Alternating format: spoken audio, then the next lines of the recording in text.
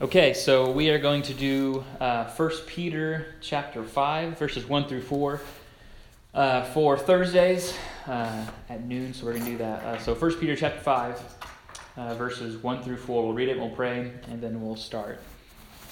Verses 1 through 4 says this: So I exhort the elders among you, as a fellow elder and a witness of the sufferings of Christ, as well as a partaker in the glory that is going to be revealed. Shepherd the flock of God that is among you, exercising oversight, not under compulsion, but willingly, as God would have you. Not for shameful gain, but eagerly, not domineering over those in your charge, but being examples to the flock. And when the chief shepherd appears, you will receive the unfading crown of glory. So we'll pray, and then it will start. Father, we love you so much.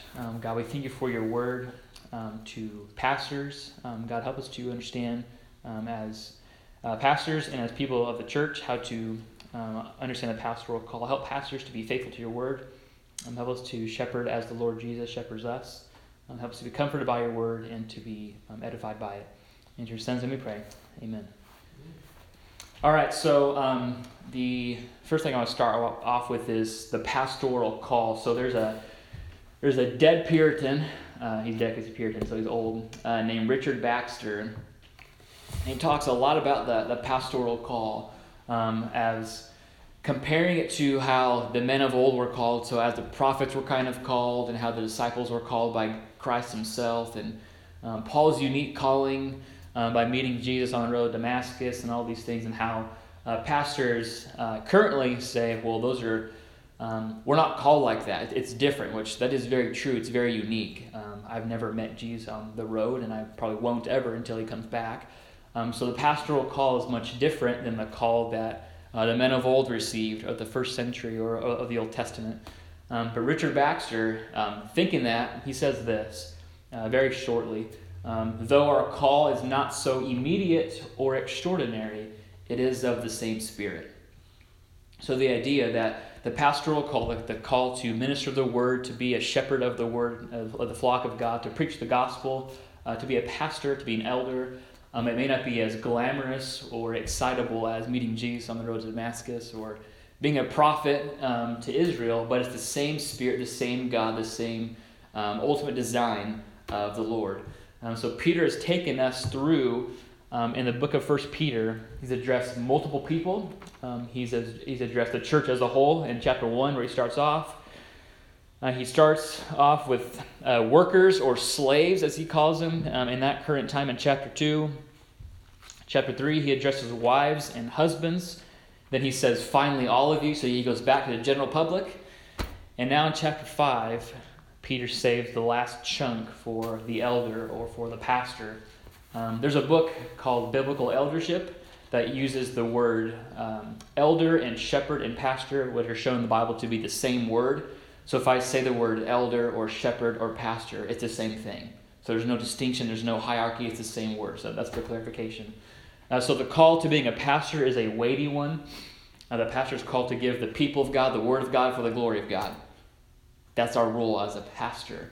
And here, Peter's going to exhort us and tell us what it looks like and how to do that. The pastoral call is great, and it's glorious, and it's mighty. We weep with those who weep. We feel the burden of our people. We minister the word to them. We are available 24/7. We help them. We encourage them. We rejoice with them. We push them to be more like Christ. And Peter has some instruction for us. And I really have it in two categories. Two main points, and the first point has points under it, but the main thing is this: Peter's going to tell pastors how to shepherd and how they are shepherded. So shepherding for the pastor, so how you shepherd your people, and then how Jesus shepherds you. So this is specifically for the pastor. So shepherding and shepherded is the name of the title I got today, which kind of helps understand where I'm going. So first we're going to see how the pastor is to shepherd. So this is about shepherding. So how the pastor is to act, to think, to show himself. This is what Peter has for us. So in verse 1, Peter starts off this way: So I exhort the elders among you as a fellow elder and a witness of the sufferings of Christ. So we got to break down a couple things with Peter's introduction of who he is and why he's saying these things. So Peter identifies himself not as the head of the church. So he does not say, I am the elder, I am the papacy, if you want to call it that. Peter says, I'm a fellow elder with you. So there's no hierarchy in Peter's mind. He understands how the pastor role works. There's no lead elder of the church. There's co-elders. So he identifies himself with the church in Asia Minor. He also says that he is a witness of the sufferings of Christ. So this particular pastor, Peter, this elder, Peter, he has specifically seen Jesus suffer. He watched him live and be beaten and be crucified and risen. He saw him ascend. So he particularly saw the actual witness of Christ, which is interesting. And what's really neat is this word, witness, is where we get the English word martyr. So the Greek word is martys or martyr, but for our English we call it martyr. And we think of those who are martyred, who are killed for the faith. So Peter is a martyr of Christ. He's a witness to Christ, to his sufferings, and what he's seen. And Peter actually would be killed about 10 years after his letter was written. Point is, Peter has the authority to say, I know Christ, I've been appointed by him, I've seen him suffer. So all this news about suffering and glory coming, Peter can see it, and he saw it, so he gets it. So this is from a man who experienced it, who is in the Word, who's seen it, who understands. And what's really cool is Peter is uniquely given the role to see Jesus suffer and to be called by him. But then look at verse 1. So he goes from particular to a broad stance. So a witness of the sufferings of Christ, as well as a partaker in the glory that is going to be revealed. So what's really beautiful about what Peter's saying is he is one of the few men to see Jesus rise and be slain, yet he's partaking the same glory that we get. The exact same thing. So he identifies with the elders, he identifies with us now in the 21st century as our fellow partaker of the glory that's going to be revealed. That's good news for pastors, for us, that we are fellow witnesses in a different way, but in the same way as Peter was, that we partake of beautiful glory just as Peter has and as Peter is currently. And this is the mystery of the gospel, that by turning from our sin and trusting in Christ, we die to self and we are risen with Christ. This is what a lot of theologians call our union with Christ. So by faith, we are united to Jesus in all that he did. This is the hope of every believer, that there is glory coming, that there is heaven exists, that it is real, that it's perfect, and that's where we're going. And we are united to Jesus, his perfect life of obedience, and our death is counted as his death, our life is counted as his life, his resurrection is counted to us. We get his glory that he earned. And that's what Peter's talking about. That's the glory that we partake in. And by faith, we unite to him in that. So Peter, like us, not because of who he is, but because of what Christ has done, we're united with him in the same glory that Jesus partook in. And it's beautiful that Peter starts off there. There's no supremacy of Peter. It's we're united with Peter in the same way he's united to Christ. The same way. So we suffer on earth in this world that we might be fitted for glory.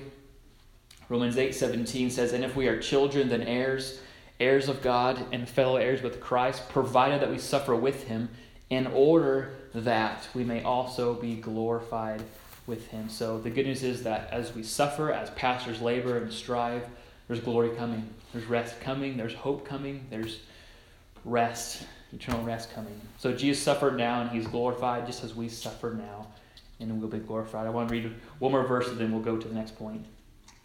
2 Timothy chapter 2, verses 11 through 13. This is one of my favorite sections, I think, of the Bible. And it says this, the saying is trustworthy. For if we have died with him, we will also live with him. If we endure, we also reign with him. If we deny him, he will also deny us. If we are faithless, he remains faithful, for he cannot deny himself. So all of that is union with Christ. He died, we died with him. He was raised, we are raised with him. We will reign with him. Our hope as a pastor is not in the world, but in the future to come, in the glory, in the hope and the eternity we get soon. So pastor, God loves you. He treats you as he treats Christ. He seeks to make you more like Christ, which is why you're being disciplined now, which is why you're laboring. His desire for you is a fatherly care, not an angry judge, because he wants to be more like his son. So as we pastor, as we strive, as we labor over our people, know that God loves you. Jesus loves you. You're united to him by faith. So love your people to glory. Love them till then, because they're going to get there with you. So love them till then. So now in verse 2, here's Peter. So that's Peter starting, and here's where he goes. So there's a colon, so it's almost like therefore. So because that's true, shepherd the flock of God that is among you. So since the above is true, now we're going to shepherd the flock of God. So shepherds here refers to the idea that you're called to tend, to care for, to lead, to feed, to rule over your people. Shepherds do that. They lead their sheep, they care for them, they guide them. I mean, they do all the simple things that we think, well, yeah, of course you would do that. That's what shepherds are supposed to do.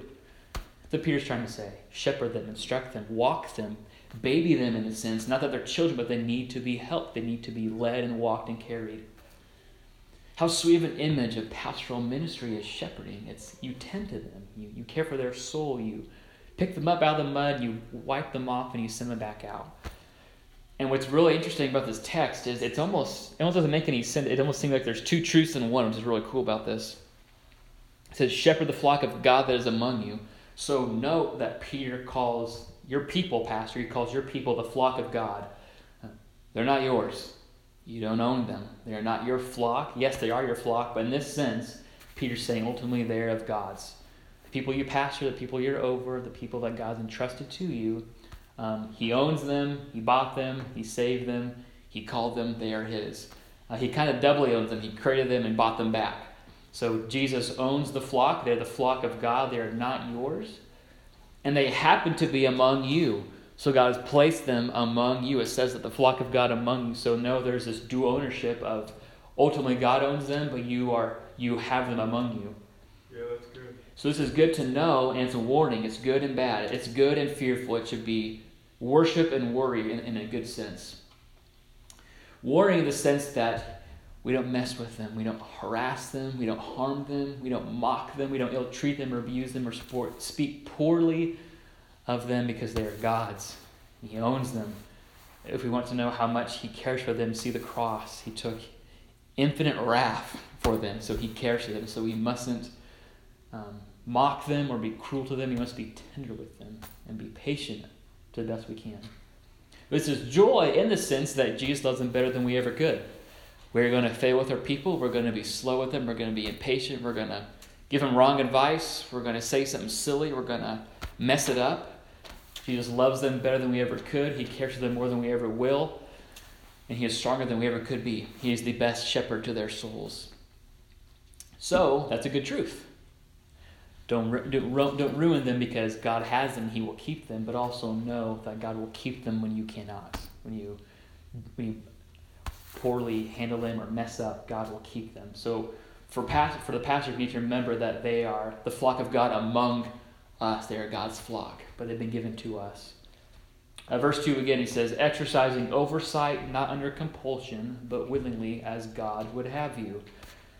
So look after them diligently, tend to them as the precious sheep of Christ. If he died for them, we should care for them as well. If God saw fit to die for sinners, we should tend to them. There's a huge weight there that God has put on us.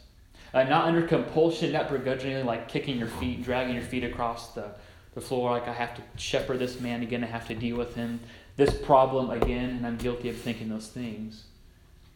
But we're called to not do it begrudgingly, but to do it not under compulsion, but willingly. And what's great is that this is how the pastoral ministry starts. The call to ministry is the exact same way you're supposed to act in it. 1 Timothy chapter 3, verse 1. This is what Paul says in ministry. The saying is trustworthy. So again, this is a true thing. The saying is trustworthy. If anyone aspires to the office of overseer, elder, he desires a noble task. So the call to ministry is a desire. It's a willing servanthood. The same thing that you entered in, the same way you keep. You got to be willing to do it. There's no begrudging. I guess I'll be a pastor. So the same way you act in it is the same way you act through it. The exact same way. There's no difference. It's simple, but it's hard. The same thing. We're called to be faithful in it. The word aspire in 1 Timothy 3 is the same word for like reaching for or striving for. So like you're so close to grabbing it, you're hoping to grab that thing, that goal in front of you, that prize in front of you. Strive for it. So when you lead, strive for your people's good. Hope for their good. Hope for their conformity to Christ. spur them on well, labor over them in a willing way, not begrudgingly. This is the desire to preach, to tend to them, to weep with them, to serve them. And again, in verse 2, here's the reason why, as God would have you. So this is the God-centered reason, because God commands you to do these things as he does it. Not for shameful gain, but eagerly. I think this is where it gets a little deep here. In Isaiah 56, God speaks about his people Israel. He has rulers over them who were doing a horrible job. God's angry, and he pronounces judgment upon them. And here's how he describes how they act. So it's Isaiah 56, verses 10 and 11. Here's how he said, this is what evil, sinful rulers do over God's people. So Israel's watchmen are blind. They're all without knowledge. They're all silent dogs. They cannot bark. Dreaming, lying down, they love to slumber. The dogs have a mighty appetite. They never have enough, but they are shepherds who have no understanding. They've all turned to their own way, each to his own gain, one and all. Now God calls them dogs, not as like a slang term like, yo, he's my dog, but as a sense, and these are lonely, these are scum. These are dogs that just, like in first century, they eat just garbage. They smell, they reek, they aren't good for anything. So God denounces these men as dogs. And what do? So they lied down, they slept, they had a mighty appetite, they never have enough, they eat to their own gain. Pastors exist not for themselves, but for their flock. Pastors who sit to be gained, to attract things, to have things, to be looked at and adored. God would call you a dog. You're not a shepherd, you're a dog. It's low. God doesn't want that. He wants men who serve to make much of the people in Christ, not much of themselves. When it calls it shameful gain, I think Peter's probably main intention, a lot of people would agree, is typically like a monetary gain. I think we typically think of monetary means or even just uplifting. I think that's good. Jesus announced those things in Matthew 6. In Matthew 23, talked about the Pharisees who existed to be seen by men. They would pray and make a big announcement when they pray. They would seek to be served and have the best seat in the house and love the praise of men more than the praise of God. But I think it's not just money. I think you argue other things as well. Human accolades, human praise, human enjoyment, human applause, human anything. Paul Washer gives us an illustration that when you hear it, it's almost insulting, which makes sense because Paul Washer is that way, in a good way, to our souls. But here's what he says. Would God plant the most beautiful flower for all men to see so we could write books about it and adore it and look at it? Or would God plant the most beautiful flower no one could see but him? Our first thought is, well, he would probably want us to see it, because it's beautiful. But Paul Washer's point is that flower gets recognition and beauty, not because we see it, because God sees it and says that's good. So the pastor exists in the same way, not to be seen by people, but to be seen by God. Some of the most faithful men, we don't even know who they are, but God sees them and looks and says, that's good, that is glorious, that is beautiful.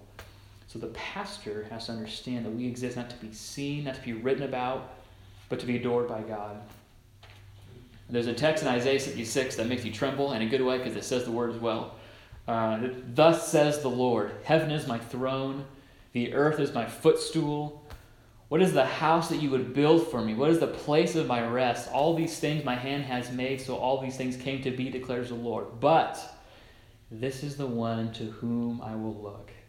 He who is humble and contrite in spirit and trembles at my word. So God, the earth is his footstool, but he looks. He takes particular notice. He double takes in a sense, at the men who are faithful at his word, who are humble, and who love the gospel. So pastors, we need to strive to be men who love the Lord looking on us and not the people looking on us. As hard as it is, not for shameful gain, but as God would have you, eagerly serving. So oftentimes we're not recognized. We need to know that's okay, that's good.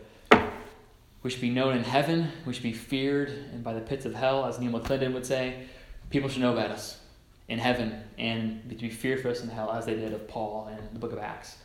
So when God sees and looks at us, that should be enough. So let's strive to be known by God and not for shameful gain or passing pleasure of the world.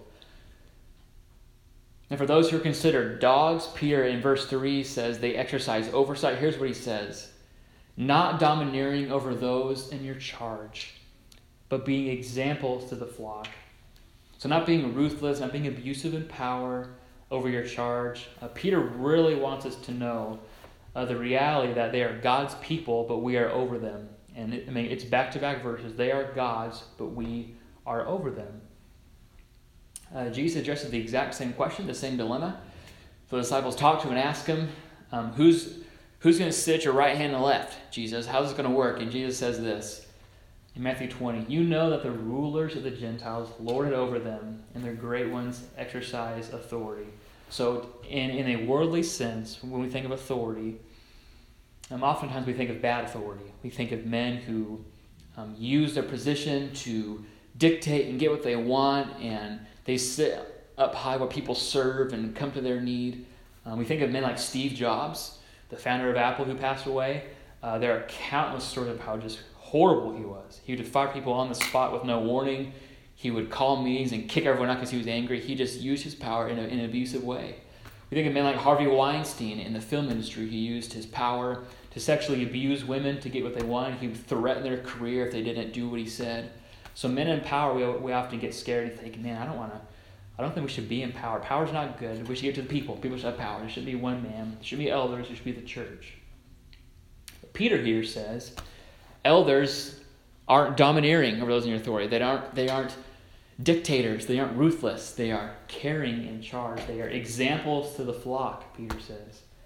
So be an example not as the one who shouts, but as the one who serves. So pastors are called to go low, to serve, to go to the feet, Charles Spurgeon says, to be the doorman of the people. So to serve, to go low. If they walk on you, you exist for their glory and for their good to see Christ. You exist for them. In that same chapter, Jesus says in Matthew 20:28, even as the Son of Man came not to be served, but to serve and to give his life as a ransom for many. So Jesus came as Lord of all, but he did not lord it over all. He just didn't. He served. He came to die. He suffered and saved for men.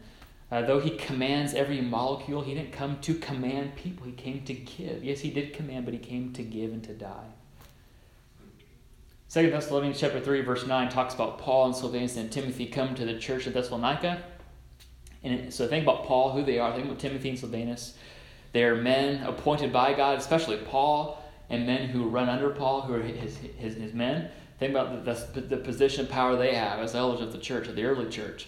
And Paul says this about why they came. It was not because we do not have that right, but to give you in ourselves an example to him. So Paul says we didn't serve because we don't have the right. We serve because we want to show an example.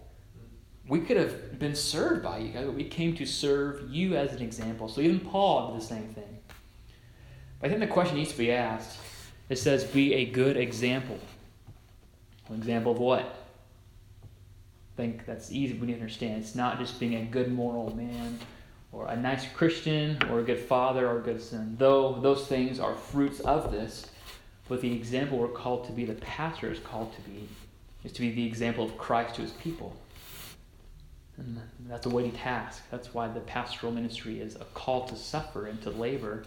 It is not just to be a nice person, though that is involved in it.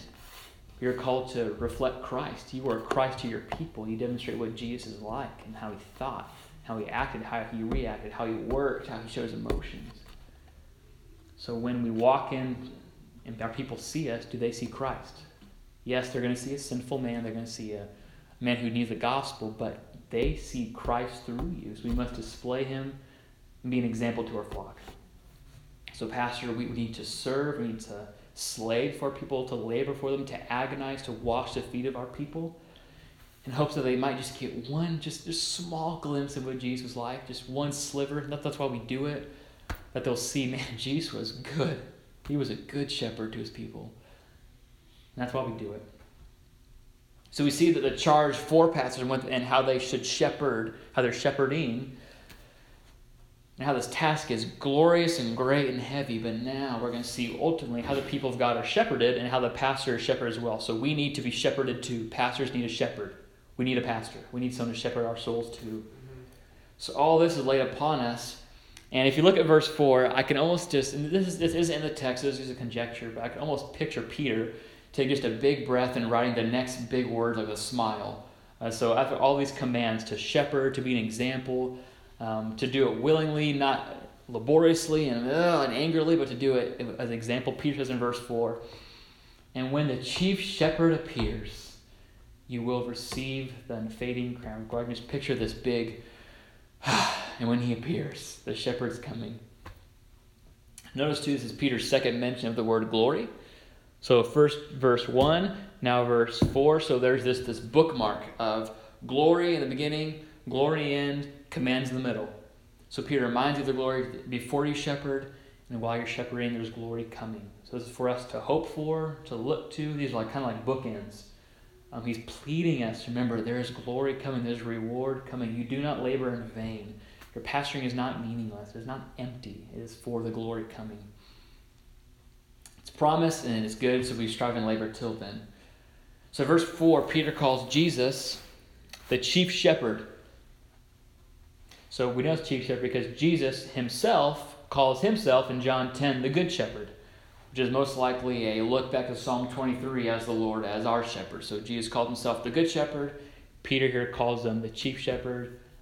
Same person. Jesus is the shepherd of our souls. He is the shepherd of all shepherds. He is good to us.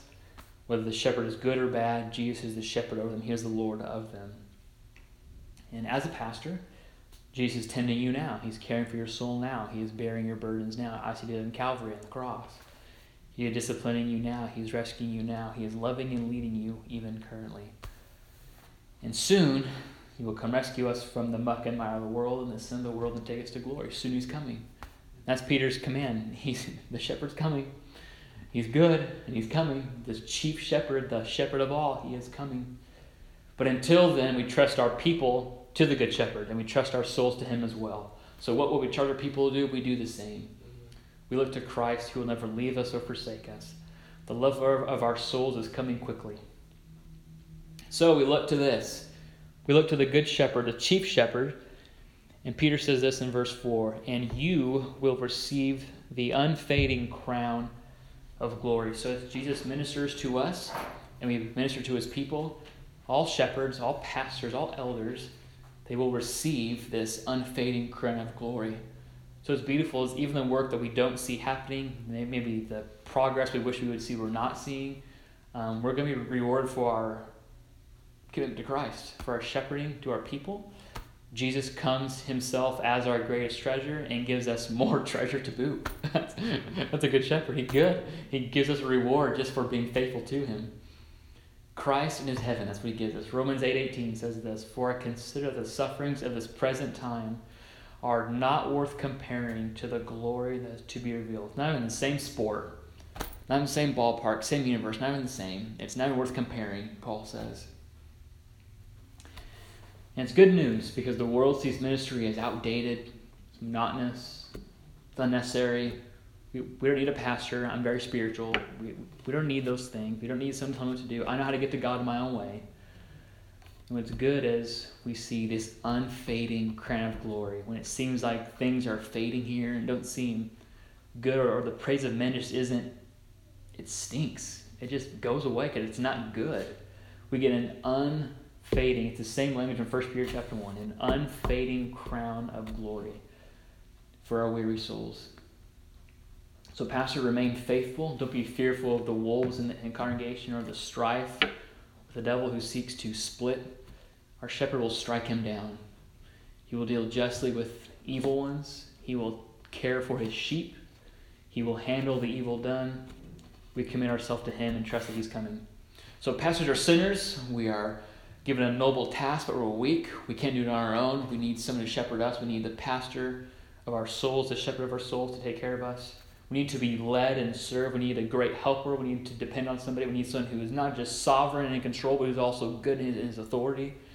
We need someone who can sustain us, who will give of himself, who will make well for us, who will rescue. We need all these things. And that is only found in the chief shepherd. Jesus is the God-man who steps into our suffering as he suffered for us. Jesus wept, he was wounded, he was beaten, betrayed, shamed, and scorned, and killed. Our shepherd steps into our suffering. He identifies with us. As Peter identified with us, Jesus identified with us even greater in our sin, in our shame, so we would identify with him. He says, you're with me in his inheritance. When he's sown to serve us when our souls are weak, Jesus is our suffering servant who came and serves us even now, every minute, every breath, every word, every thought, every good deed is Jesus strengthening us by his grace. Every minute, he's serving us. He came not to be served, but to serve. He serves us even now. And he's serving our people better than we ever could. So he's healing us, he's serving us, and caring for us. When he's sown in authority, not to abuse us, but to gently lead us. Jesus is the Lord of all, who did not come to lord over us. He led by example. He didn't domineer or push into us. He came to lord over us by dying for us. He comes to lead us, not to drag us. He entreats us daily to follow him. By his sweet call, we come. As we instruct our people to follow Jesus, Jesus is the same. He says, follow me, I'll make you fishers of men. Follow me, I'll give you rest. Follow me, I will take care of you. He sweetly calls us even now. And lastly, we need a shepherd. Jesus is our shepherd who tends to us, who leads us to still waters, to water to drink from his fountain. He gives us bread from his feast. He gives us the unfading crown of glory. He's good, and he shepherds our souls that he earned on our behalf. So, Pastor, your shepherd is coming soon, and he's good. Let's pray. Father, we love you. Jesus, you are our shepherd. We thank you for shepherding our souls, for caring for us, for redeeming us, for rescuing us, for tending to us now, for serving our people, for serving us. Jesus, you are good. You are worthy to be praised. Help us to shepherd our people well. Help us to be an example of you to them, that you be magnified, that you would look good, that you would look beautiful as you truly are. Give us strength, give us hope, give us the hope of glory coming as we shepherd now. In your name we pray. Amen.